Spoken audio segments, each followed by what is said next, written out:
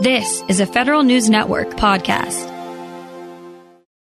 In the new near-peer competition, Defense Department planners feel they need to take more investment risks. But they're using taxpayer funds, and they want to bring in more small business innovation. Federal News Network's Scott Maucione spoke with James Gertz, Assistant Navy Secretary for Research, Development, and Acquisition, about the Navy's use of Small Business Innovation Research, or SBIR. Overall, it looks like we did about $117 billion in contract obligations in FY19. That's up from it's up about 9% from FY18. We did that with about 240,000 contract actions, and that's down about 9%. So what that shows me is a lot of the things we were doing to get more efficient with business are paying off, i.e. we're awarding more with less individual actions, and also the benefit of not having a CR in that we didn't have to award contracts in multiple pieces and parts going forward there. Our overall competition rate, the number of activities awarded in full and open competition was about 43%. That was against a goal of 40%. And so we kind of exceeded our internal goal, which, again, shows me that we're, have a robust competitive environment. And then our small business rate was about 18.3%. So that means of the activities awarded, 18.3% went to small businesses as a prime, and that represents about $16 billion direct to small business. So that's above the goal. We had a goal of 14% from the Small Business Administration, so we exceeded the goal by a pretty healthy margin. And why I think that's important is, obviously we get some great innovation from our small business providers. And then also of note, all of the different subcategories, whether it's small disadvantaged, women-owned, service-disabled, veteran-owned, or hub zone, we exceeded all of our individual goals in each one of those subcategories. We're really pushing hard on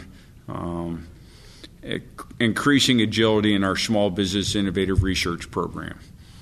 So the goal is, reducing. In the recent SBIR cycle we've done, we've reduced the requirement in terms of proposal length by 75%. We're looking at reducing the timeline to get to actual contract award by that amount, and really pressing to get the agility we want to see in that SBIR. And as importantly is not just do a SBIR award and then be done, but be able to carry that all the way through into low-rate initial production with the minimal amount of kind of transactional challenge, kind of working through that valley of death as we can. And so that's both a business architecture activity as well as a technical architecture activity that allows us, as we identify those SBIRs that show promise, that we want to continue on. We've got an easy and a faster way to do that. In the past, there's been a large challenge of SBIRs showing good result, but then struggling to get to the next phase, which can be really, really challenging for a small business that can't afford the cash flow to wait, 6 months, 9 months, 12 months, 18 months for the next contract award.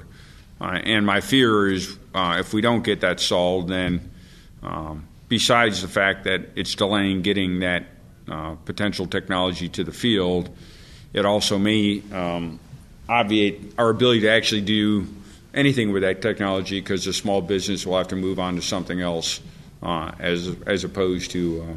You talked about how you're trying to shorten the SBIR timing. How are you actually doing that? Are you using congressional authorities, and have you thought about doing something like pitch days like the Air Force uses?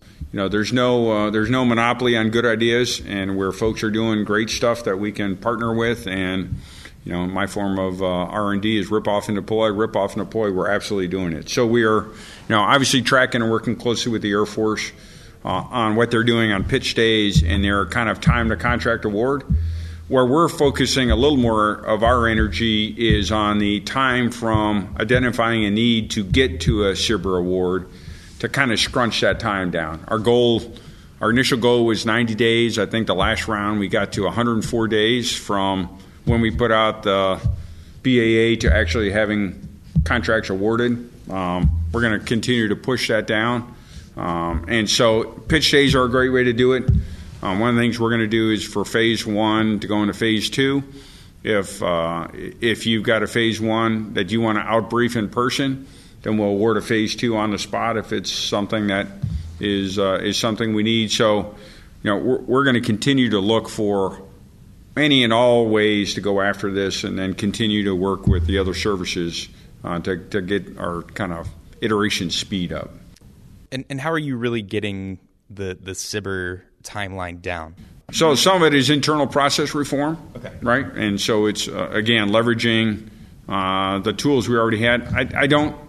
As I've said many times, many of our barriers are kind of self-inflicted and culturally reinforced. And so you've heard me talk about scraping the barnacles and really challenging ourselves to ensure any process time we have is adding value.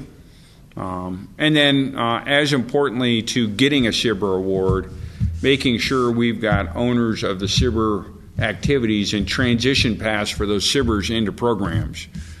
Because we can award SBIRs very quickly, and then if they have nowhere to go, they're going to kind of die in the valley of death. And so we're spending a lot of time on from identifying a need to awarding a SBIR, that whole kind of life cycle. And then time on how do we rapidly transition a successful SBIR into a fielded program. So after that, the first part I'd say is in discovery phase. How do we discover things through rapid awards of SBIR? And then the back end deployment, how do we get those things that mature that are adding value into the field faster, working kind of both ends of that equation. And obviously partnering with the other services who are doing many of the same things. They've got really good network. Part of today's event thickens up that relationship, which I think, again, we can all learn from each other. And what does success look like for you when it comes to SBIR, right? Like, so there's probably not a hard and fast rule of percentage, but what does a good amount of awards going to contract or going to production look like for you? Success to me, first off, looks like we are as efficient as we can in generating ideas and evaluating ideas. And success to me looks a lot like getting our iteration speed up and our iteration cost down. And so what bothers me when I think we fail is when we have cost imposing steps in the process that don't add value. Right, and so again, all of us in the department are working really hard to understand, there are steps you need to have in a process to do due diligence and protect the interests of the taxpayer and our warfighter, and then there are other steps. So sorting those out and figuring out where we've got value-added steps, how can we be as efficient as we can in those, and we've got non-value-added work goes up. So the first success is, okay, if we leaned out the process so we've got our iteration speed up and our iteration cost down. Then that allows you to place many more bets and be less sensitive to the success rate of the bets. Right? So if I can place more bets for a given dollar because I've made the process much more efficiently, then I can afford to try more things, right? And then get success. And then I think also success looks like we've got a very robust set of ideas coming in, and that we have a transparent, credible, and value-added mechanism to winnow those down as we go through the SBIR phases and as we understand what the threat and our user warfighter requirements dictate. James Gertz, Assistant Navy Secretary for Research, Development, and Acquisition, speaking with Federal News Network's Scott Maucione. Check out Scott's story at federalnewsnetwork.com. cough and cold season is here. Introducing Ricola Max Throat Care, Ricola's most powerful drop yet. It's the best of Swiss nature wrapped around a powerful liquid menthol center for maximum relief from your worst cough and sore throat. Maximum nature for maximum relief. Try the new Ricola Max now, available in the cold and cough aisle. Ricola. It's in our nature. Hey, hon, what you doing with your phone? Do flowers have best friends? I don't know. Hey, look. Whoa. Some answers can only be found in nature. Discover the unsearchable. Visit discovertheforest.org to find a trail near you. Brought to you by the United States Forest Service and the Ad Council.